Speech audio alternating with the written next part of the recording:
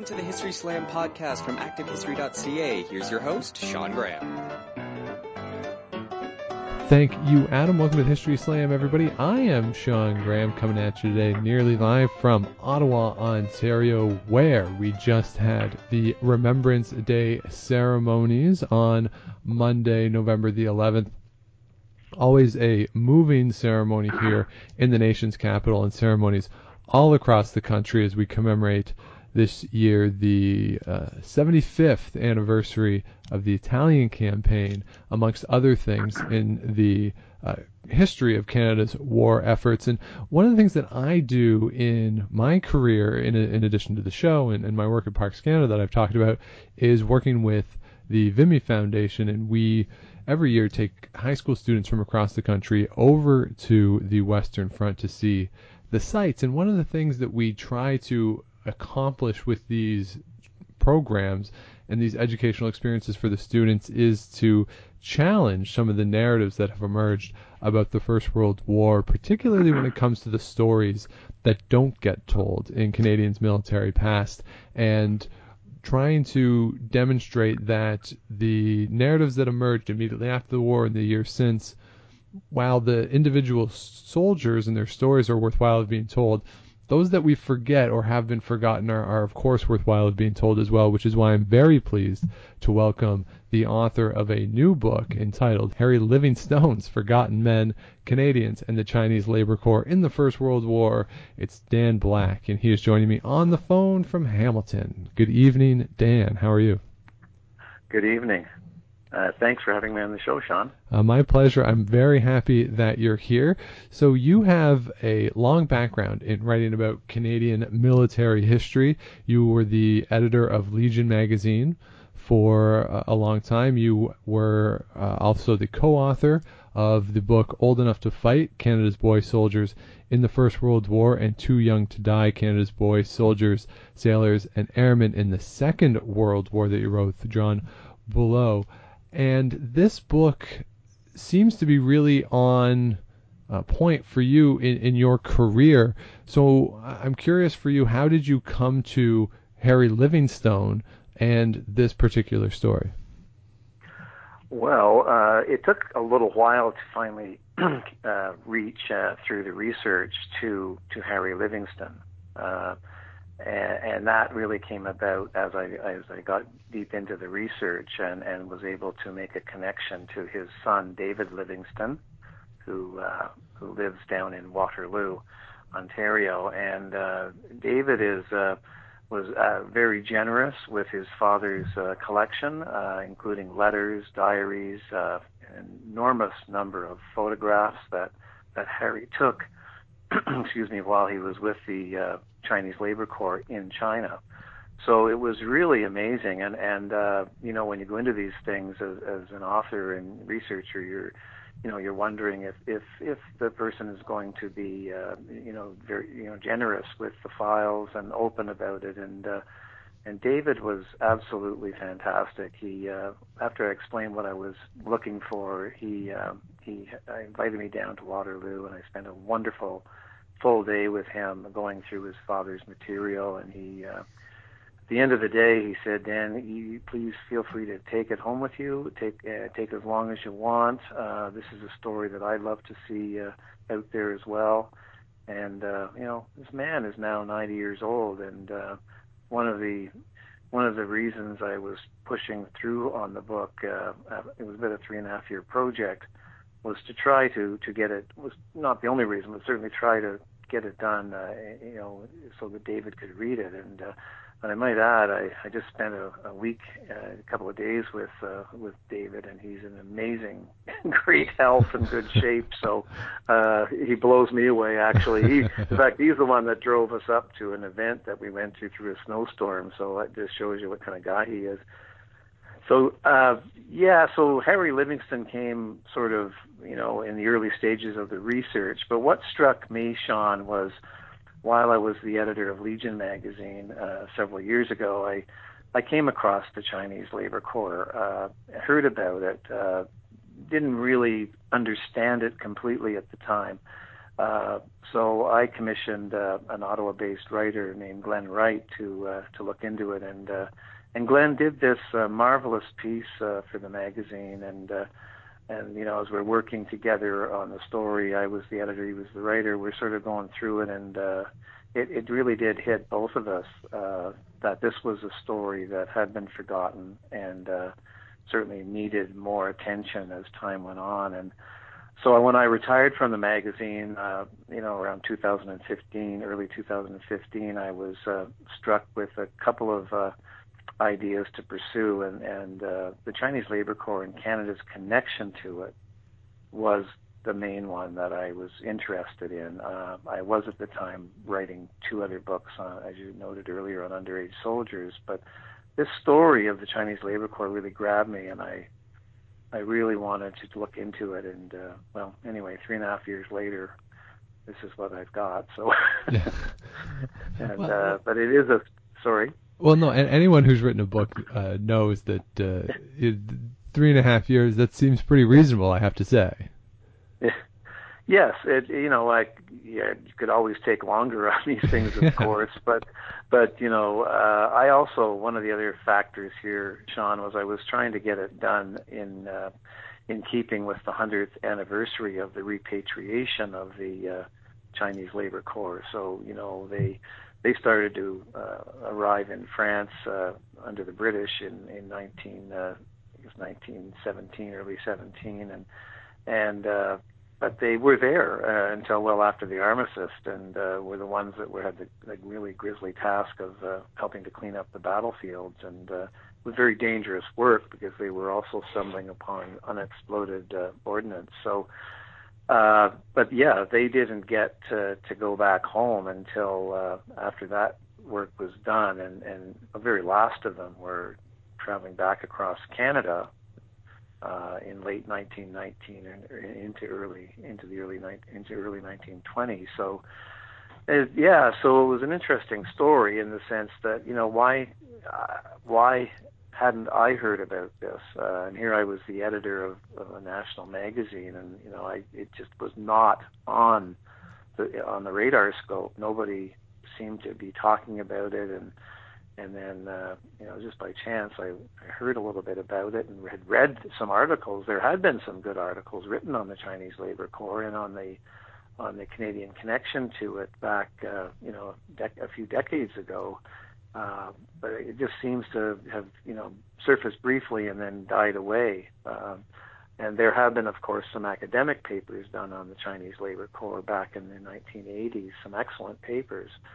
But I just felt that there had to be a larger story here. And now the unfortunate part about it, Sean, was that a lot of the Chinese laborers that came across Canada on their way to the Western Front, they wrote home. They wrote a lot of letters home, but also many of them were semi-illiterate or illiterate, and those many letters that actually did reach home, there's very little left of them, or very little places to go to find them. There are some good references, but they're few and far between. I would classify them as it's a fairly rare experience to be looking at anything from a laborer. So I had a decision to make. I thought, well, look, a number of Canadians did participate in this effort, and I'm a Canadian, and I love Canadian military history. So what if we took a look at Canada's role in this and what the Canadian participants did? Everything from the doctors, medical corps doctors like Harry Livingstone, to missionaries, which is an interesting part of the story, to others, to the CPR itself, to the railway service guard that guarded the trains as the Chinese came across Canada. But I might be getting a little too far ahead of myself here. But I was really struck by the full scope of the story, and the question always was, why hadn't it been told in depth before, like in a full book on it? So and that's the thing that I find really curious as well, because you say, like, if there's anyone in the country who would know about this, you would be sort of the prime person to hear about these sorts of things, given your background and your job with Legion as the editor there.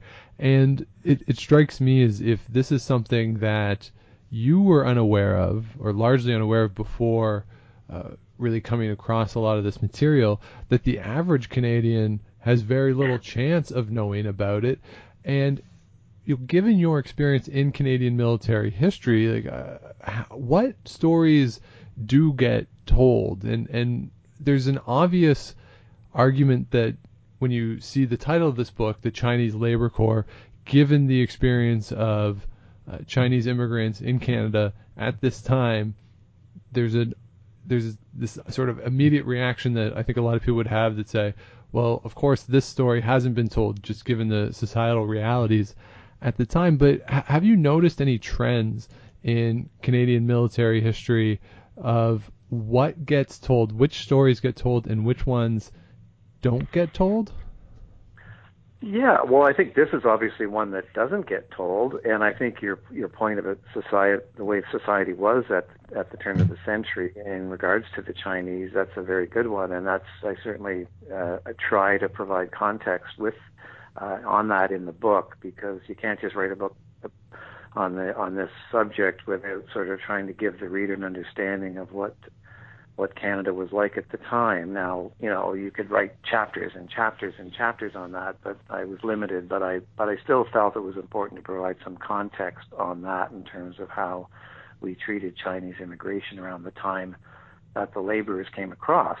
Although, as the book says, these men were not coming in as immigrants; they were coming in, quite frankly, treated and regarded as so much commodity. Right? They were coming in one side and out the other side, and that was what it was. It was an in and out deal for Canada. They just wanted this thing to happen and get these men overseas. So, but still, given that, it's interesting because there was a certain climate in Canada around this time, and I really felt as an author that I had to go in and explore that and give the reader at least a semi-understanding of what was going on at the time that this happened.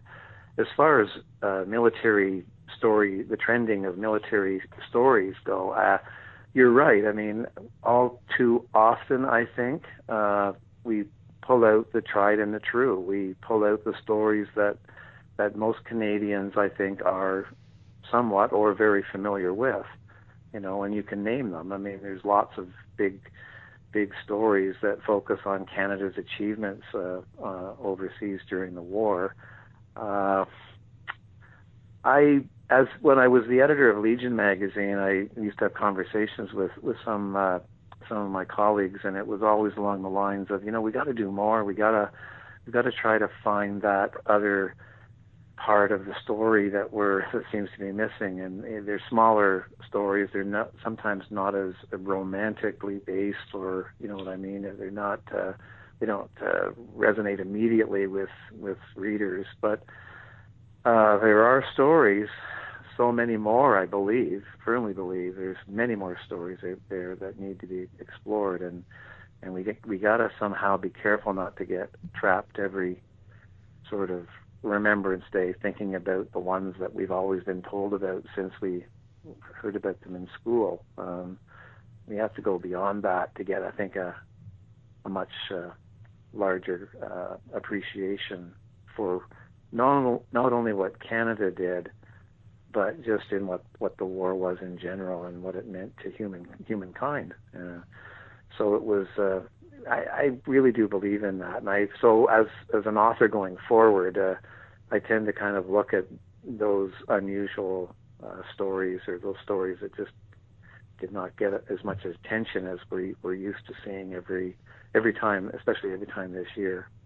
Yeah, I think that's a great point. And again, one of the things we tell the students that we work with is that when you get into these stories, especially the ones that we haven't been told a lot, it's almost a way of humanizing this inhuman event and sort of putting the humanity back into it. So let's get into some of the specifics here, because as is noted in the book, not only do a lot of people not know about this in 2019, during the war, not a lot of people knew what was going on with this. So if you could just explain some of the specifics of what's going on. So Canada is recruiting and bringing to Canada Chinese men to work both domestically and on the Western Front. No, I have to be careful there. What Canada was really doing is it wasn't recruiting. Canada was facilitating, and it was the British Army that was recruiting the Chinese labor. So back in 1916, both the French and the British are seeing all kinds of casualties on the Western Front, and they were bringing in laborers to work behind the lines. Not immediately behind the lines, so some of them were quite a ways away from where the action was. But still, the British and the French, they needed labor over there.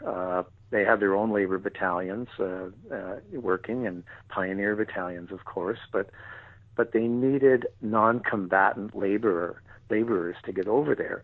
And what the British and the French both did is they recognized that there was a large workforce available in northeastern China.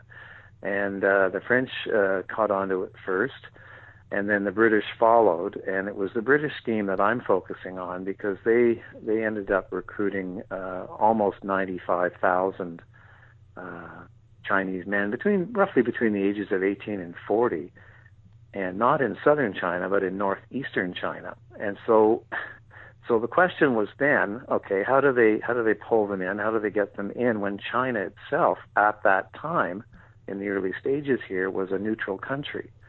And China itself had to be careful too, because there was German representation in China, and you can imagine, that they had to do their best to try to keep this rather quiet. And so the British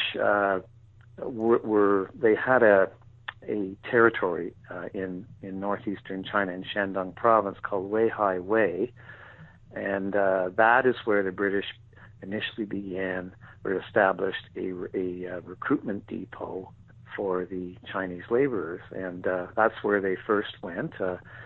They started arriving there, and then the British, of course, had to find a way to ship them from Weihai Wei and another depot that was established to the south called Qingdao. And so initially they began sending them around Africa and up through the Mediterranean Sea. But one of the transport ships carrying CLC was torpedoed, and tremendous loss of life. So eventually the British said, look, we need to find a safer way to get them here. I'm really skipping a lot of history here, but what they did is they called on Canada, and they asked if they could be shipped across North America, so from Vancouver to the eastern ports. So right away, Canada says yes. This is in early 1917, says yes, and the shipments begin shortly after that. You're looking at, I think, early April of 1917, the first massive ships start leaving Weihai Wei destined for William Head on Vancouver Island, which was the site of a quarantine station. And so the ships stopped there. The men were medically checked there, and then from there they went over to Vancouver, and then they boarded the CPR special trains that were established. Now, these trains left sort of in 1 hour blocks. They steamed out of Vancouver, and they went right across Canada. Although it's interesting, they did in fact cross into northern Maine. Some of the trains, actually many of the trains, and they crossed through northern Maine, which earlier had been part of a neutral country. So the men guarding them the military men had to put civilian clothes on in order to do that. So anyway, they crossed through northern Maine and then into Nova Scotia, New Brunswick and Nova Scotia, to catch the large ships that took them over to Liverpool. So Canada's role was to make sure that this national transportation network tied to this was maintained and under great secrecy. And of course, with the war on, the War Measures Act was was applying, and so there was that. But there was also, of course, at this time, a $500 head tax that was applied to Chinese immigrants when they came to Canada. So the federal government decides, well, it makes sense to waive the $500 head tax for the Chinese Labor Corps, and the men board the trains, obviously, and that made perfect sense because they weren't immigrants, but they had to waive the tax as part of it, but they kept that secret because obviously I believe that they didn't want Canadian citizens to know that this was underway, that this tax had been waived, and also, probably more importantly, there were great security issues connected with making sure that the trains did reach their destinations after all the war was on. So there were a number of reasons why it was kept quiet, the CLC movements, and one of the most interesting parts of my research involved looking at the role of Ernest J. Chambers, who was Canada's chief press censor at the time, and now, Chambers had all kinds of responsibilities under the War Measures Act, and the Chinese Labor Corps was just one part of it in trying to keep it out of the press. But it was a tough role for him tough job for him because it was kind of like I likened it to a game of whack-a-mole where every time he thought he was keeping a lid on things, something would pop up, and most of it initially were American papers on the West Coast that suddenly were publishing photographs of these strange boatloads or shiploads of Chinese arriving on the West Coast of Canada, and they appear to be all in uniform or in dress, So there was all this mystery around it, and these photographs and stories were appearing, and Ernest Chambers at this point is kind of like trying to appeal to the American authorities to try to prevent this from getting into the newspapers south of the border, but good luck with that. It was a tough thing for him to try to do.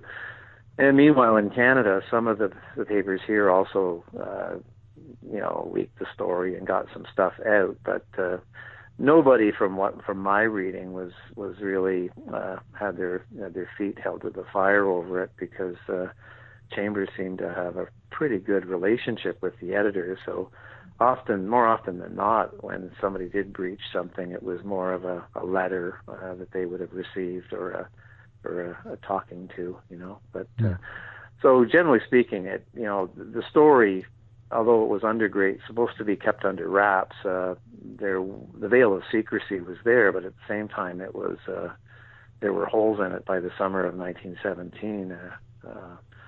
Not long after, really, that the men started coming across Canada. And one of the interesting parts of the story is that there were a number of Chinese laborers who died in Canada. There are at least, I think, 30, going by my memory here, but there's at least 30 that are buried at William Head, the quarantine station out there.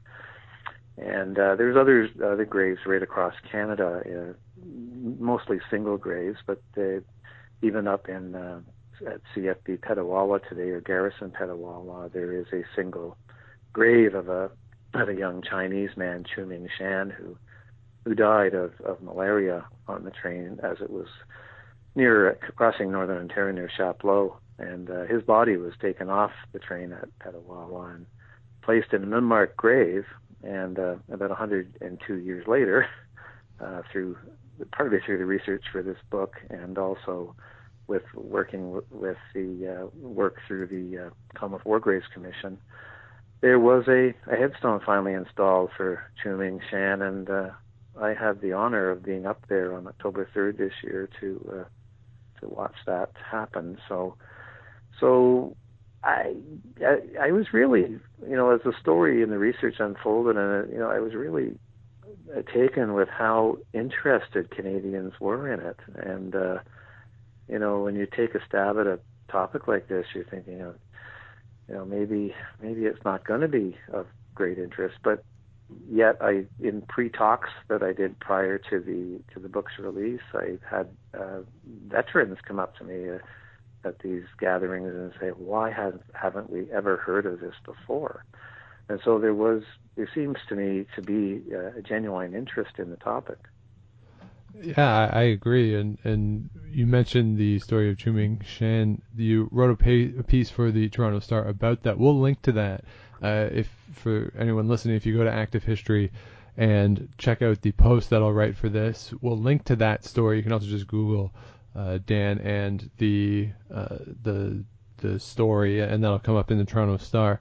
And it's Commonwealth War Grave, style stone, and a really there's some great photos in there of that. But in listening to this, one of the things that I'm curious about, Dan, is this is a time where, the narrative, of course, with the British Empire, it's the empire where the sun never sets, right? They have people all over the world. Why do they need to go to China to fulfill their labor needs when they have this vast I know they're using the resources across the empire during the war, but was personnel and the people, was it that dire that they couldn't fulfill those needs from within the empire that they had to go into China to recruit people? Well, it's interesting you should say that, because, and the book does explain this. Again, it's a lot of history, but China originally proposed the idea of laborers to the British and to the French. They came out with an idea that well, we're a neutral country, but we can help with labor. But originally, one of the things that was set forward, and it didn't go very far, it was very quickly discounted or not followed up on, was that the Chinese had actually proposed armed laborers.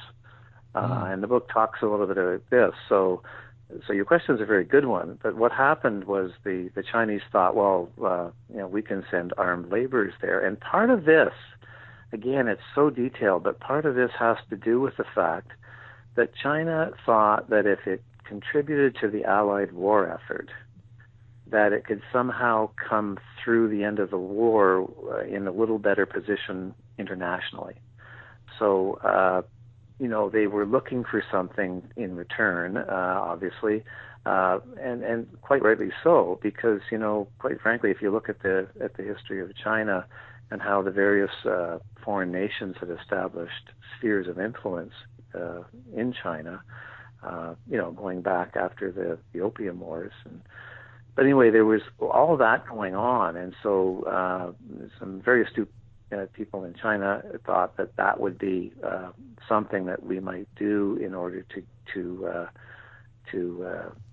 win back some of these things, and perhaps not have to pay off certain things. There was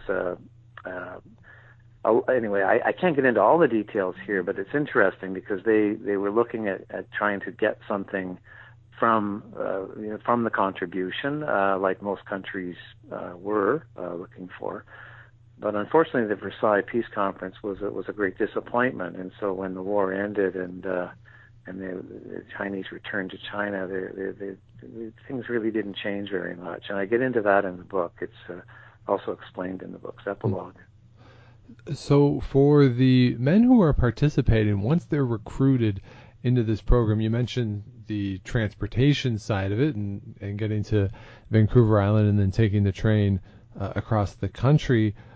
What was their experience like, and what was the Canadian perception for those people who were organizing this whole thing and facilitating on the part of the British? What was their perception of these men? Like, were they treated the same way as Canadian soldiers were when they were being transported, or what was the difference between the experience that the Canadian military set up for these guys versus the ones who signed up in Canada? I'm really curious to know if there is a difference, or if the Chinese laborers were perceived differently at all by the people who were setting up this program in Canada.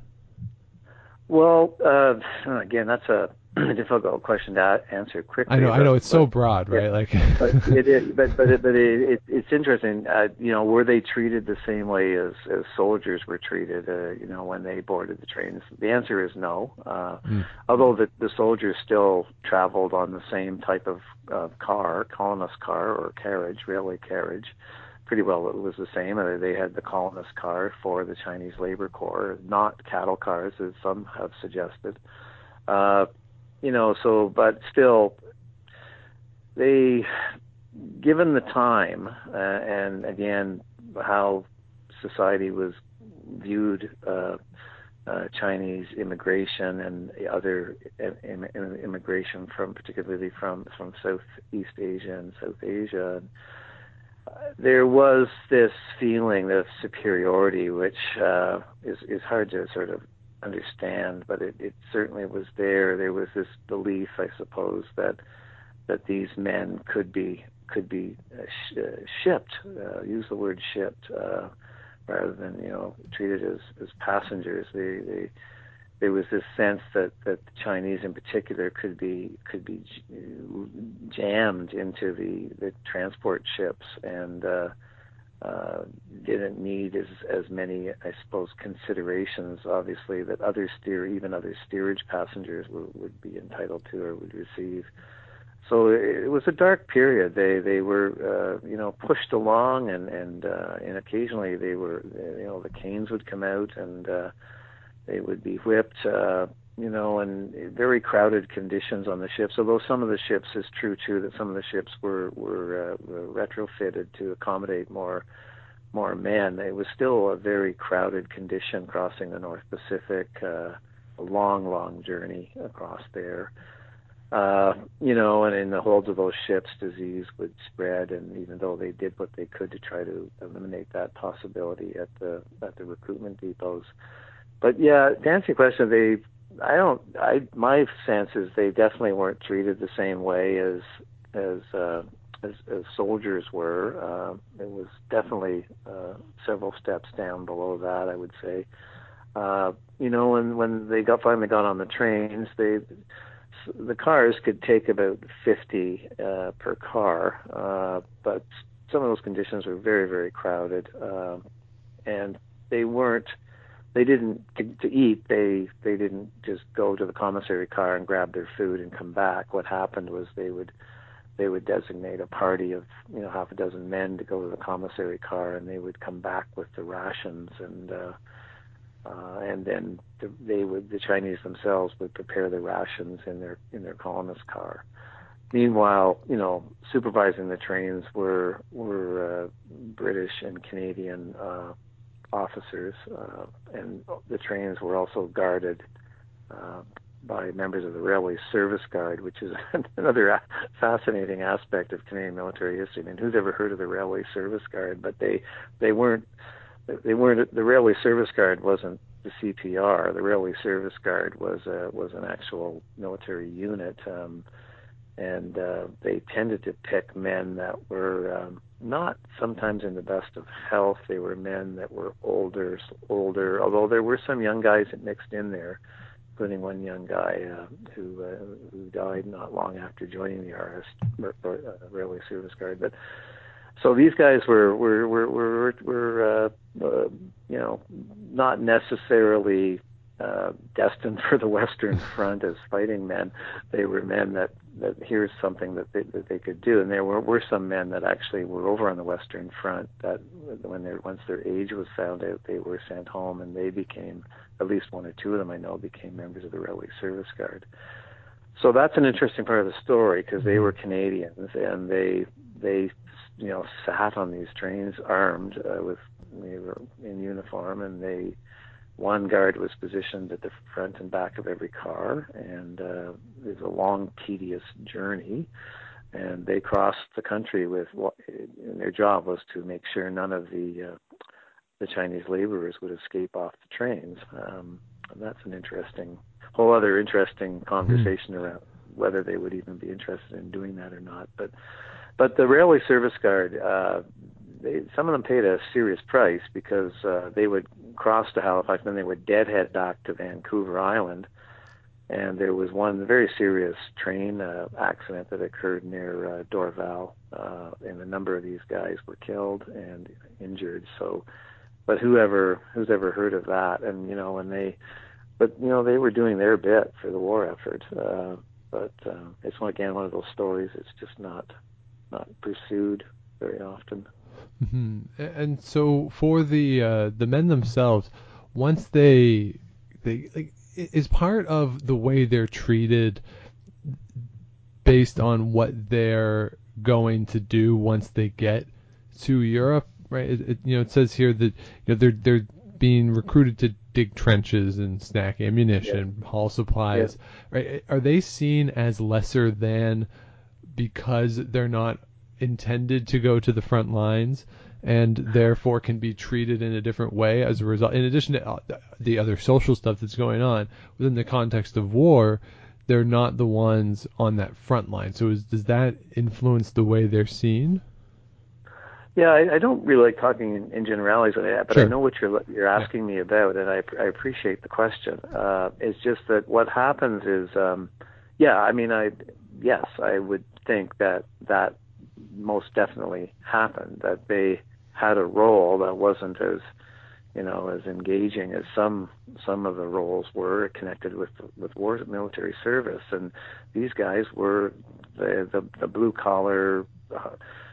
Guys working behind the lines. Some of them were doing very, obviously it was all very manual labor, but some of the tasks were quite menial. I mean, they were doing things like emptying latrines. They were not just digging trenches. They were fixing roads and repairing things. They were doing a lot of the maintenance work. They were cooks.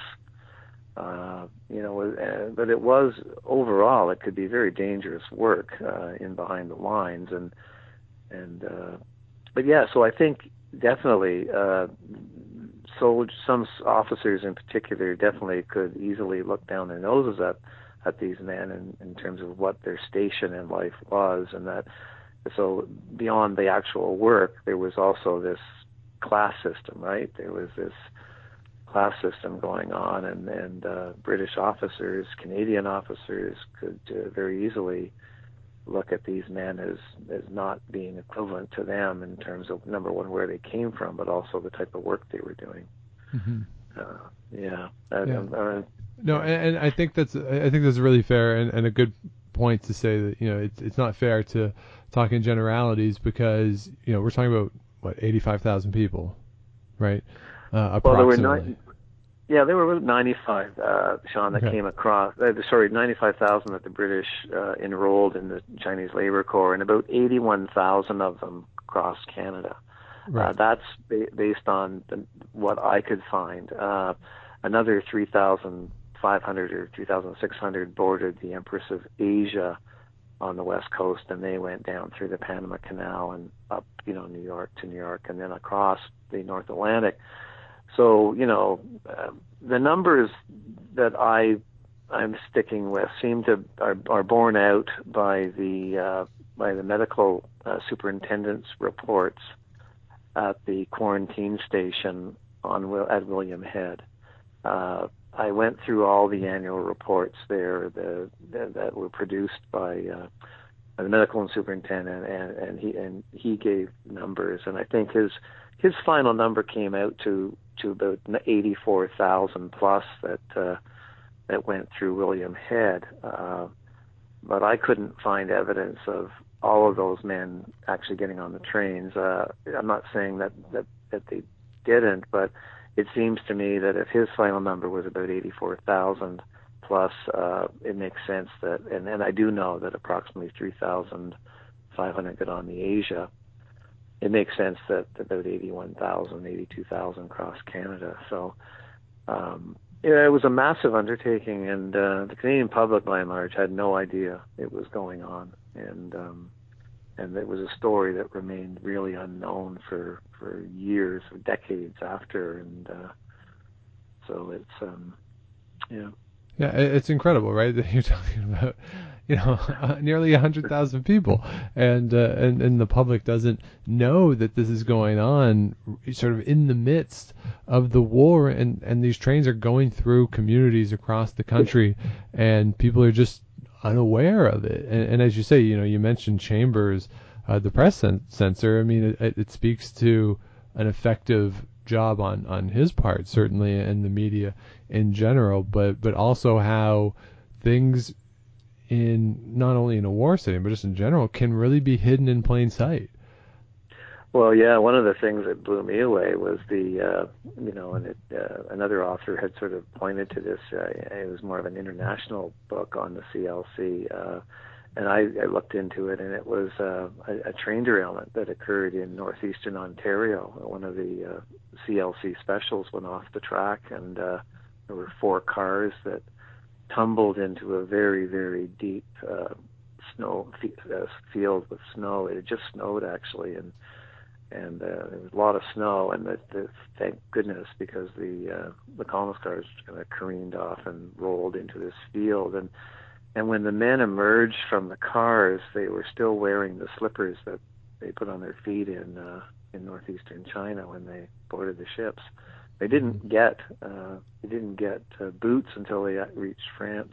Wow. It was quite remarkable. And so they're wading through this waist-high snow to get back onto the train, parts of the train that did not derail, the front part of the train, I guess, and I just can't imagine it. And it was in January, so they're cold, and not perhaps as cold as it could get up in northeastern Ontario, but it was certainly not a nice day. Anyway, nobody was killed outright in the accident, but there were a couple of men on that train that succumbed later, although the British officer was conducting that contingent. He wrote in his report that their deaths weren't due to the accident; they were due to illness. But you have to wonder. Yeah, you really do. You're put out in the snow with no shoes, and no shoes. Then you die. Well, I could see a connection between those two events. I'm just saying.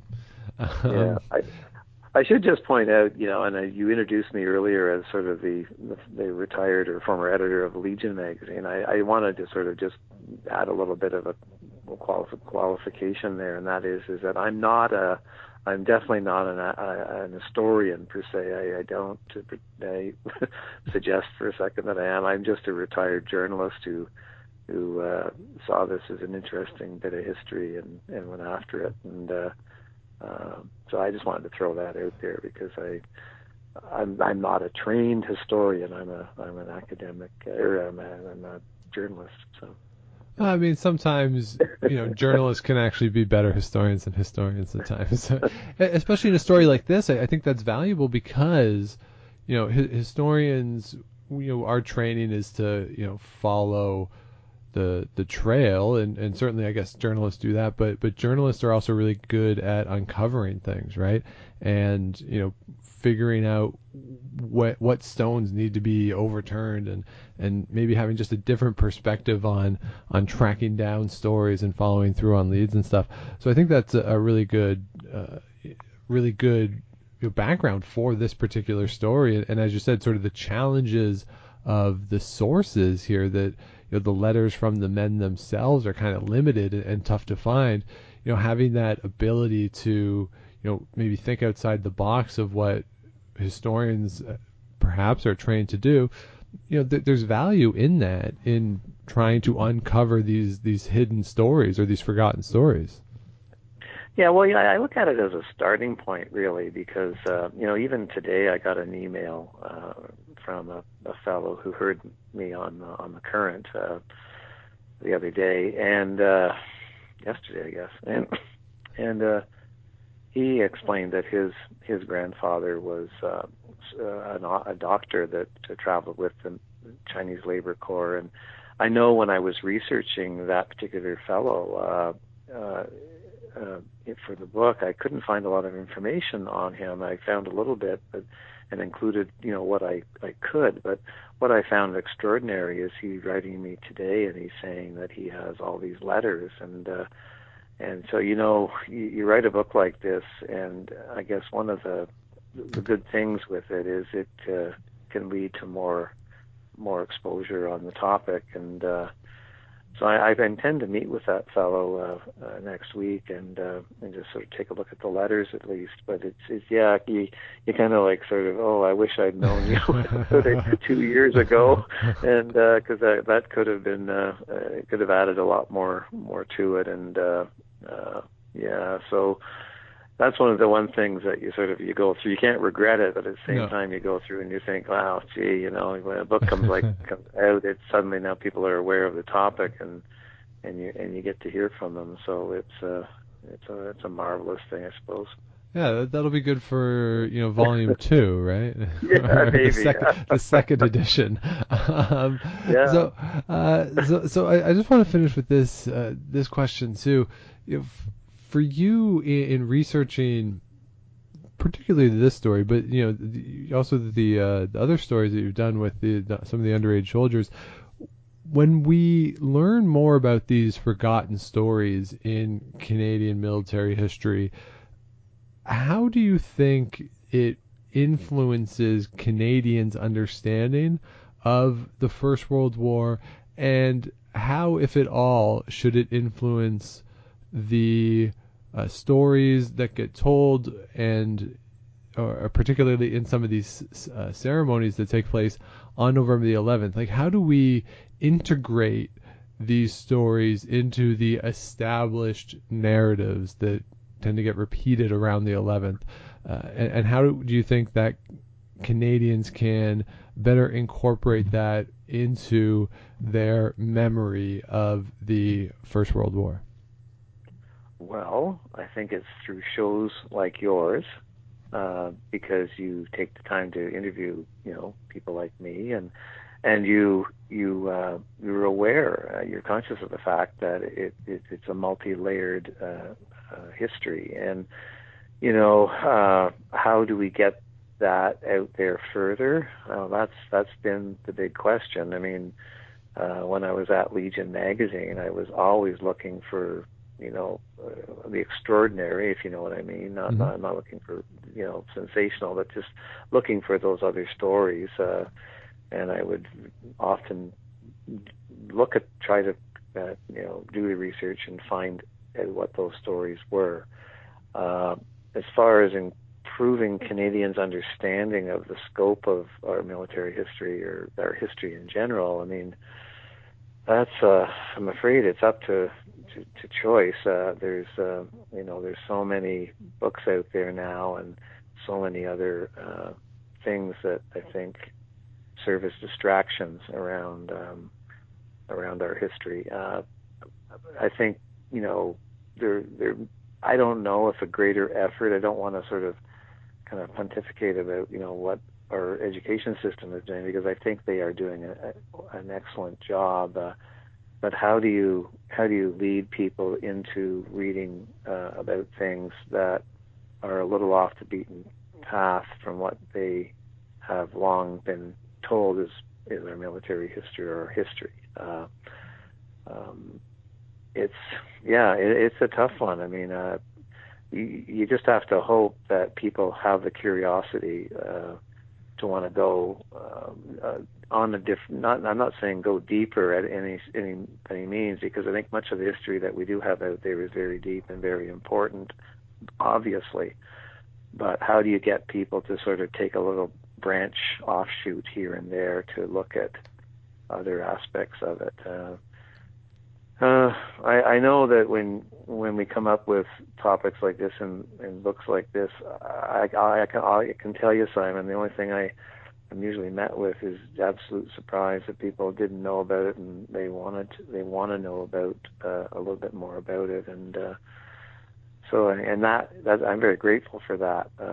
If you're coming up with a topic and you're telling people about it and there's just no response, then that's a different matter. Maybe you're kind of chasing the wrong thing. But with something like this, or something that sounds off the top a little unusual, a little surprising, once it's out there and eventually shared more often, then it becomes part of that wider understanding of what happened during the war. And it's my small hope here that once this book is out there, that at least people who read it will have an understanding that Canada did have a role in this massive international effort to bring these men over to war-torn France and Belgium, and it's certainly a role that's been largely forgotten, not completely, but largely forgotten, and it's one of those things that people might next time they're thinking about the war, oh yeah,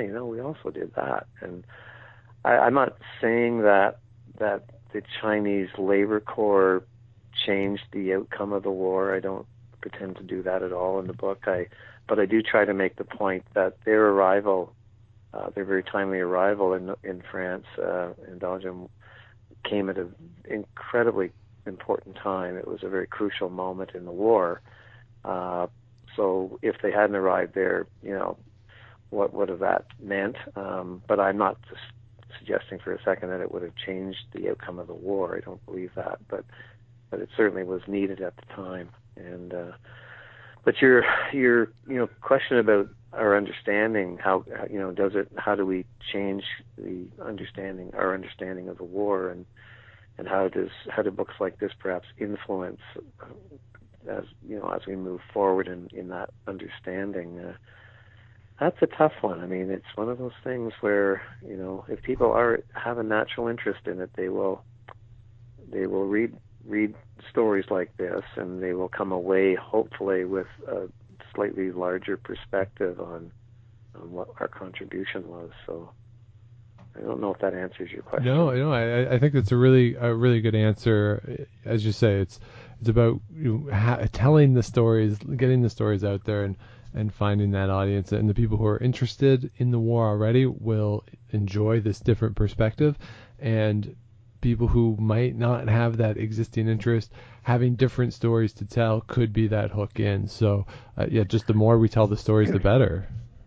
You got to imagine that here's Harry Livingstone, a small town doctor in Listowel, Ontario, and he's 28 years old when he decides in 1916 to head down to London, Ontario, where he joins the Canadian Army Medical Corps. Well-known young man growing up in Listowel, got good marks in school, had already gone away to University of Toronto where he became a doctor, a physician, and he returns back home, and because he's a homebody, he returns back home and opens up a practice above his father's drugstore. And then, as I said, by 1916 he's in London, and he's getting on a train, but he's not going to France. He's not going to Halifax. He's not going to France.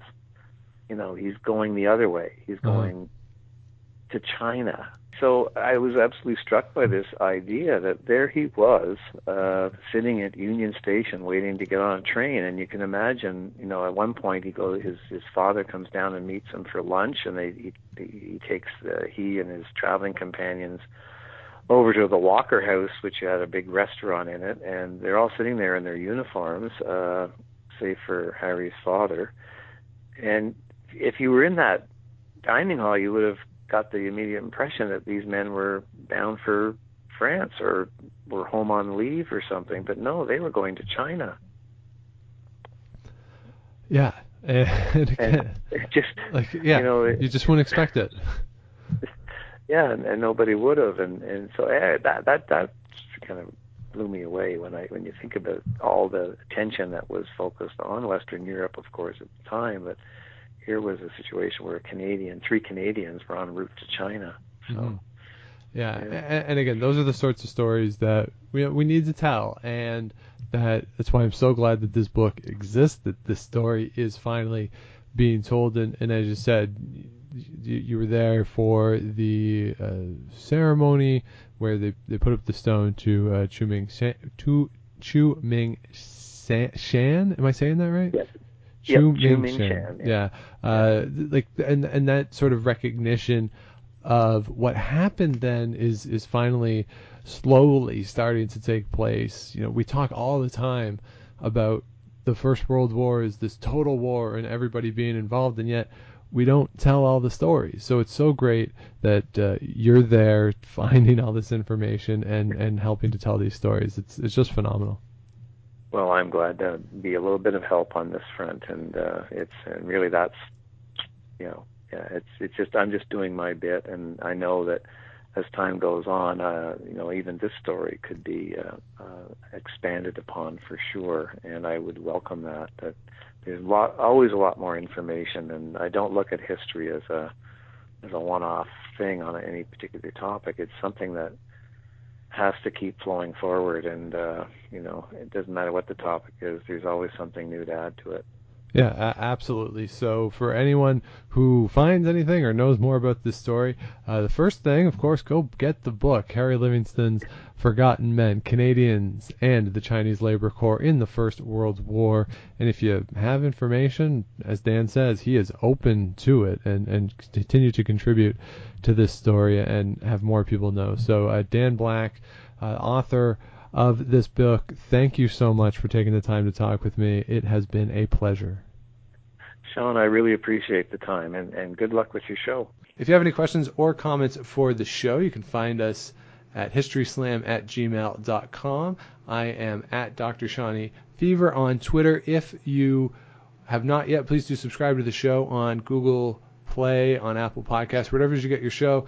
Give us the likes, ratings, all that fun stuff to keep the show going, and we'll be back in a couple weeks with a new episode. But until then, if you're out and you see Enrico Palazzo, please say hi for me.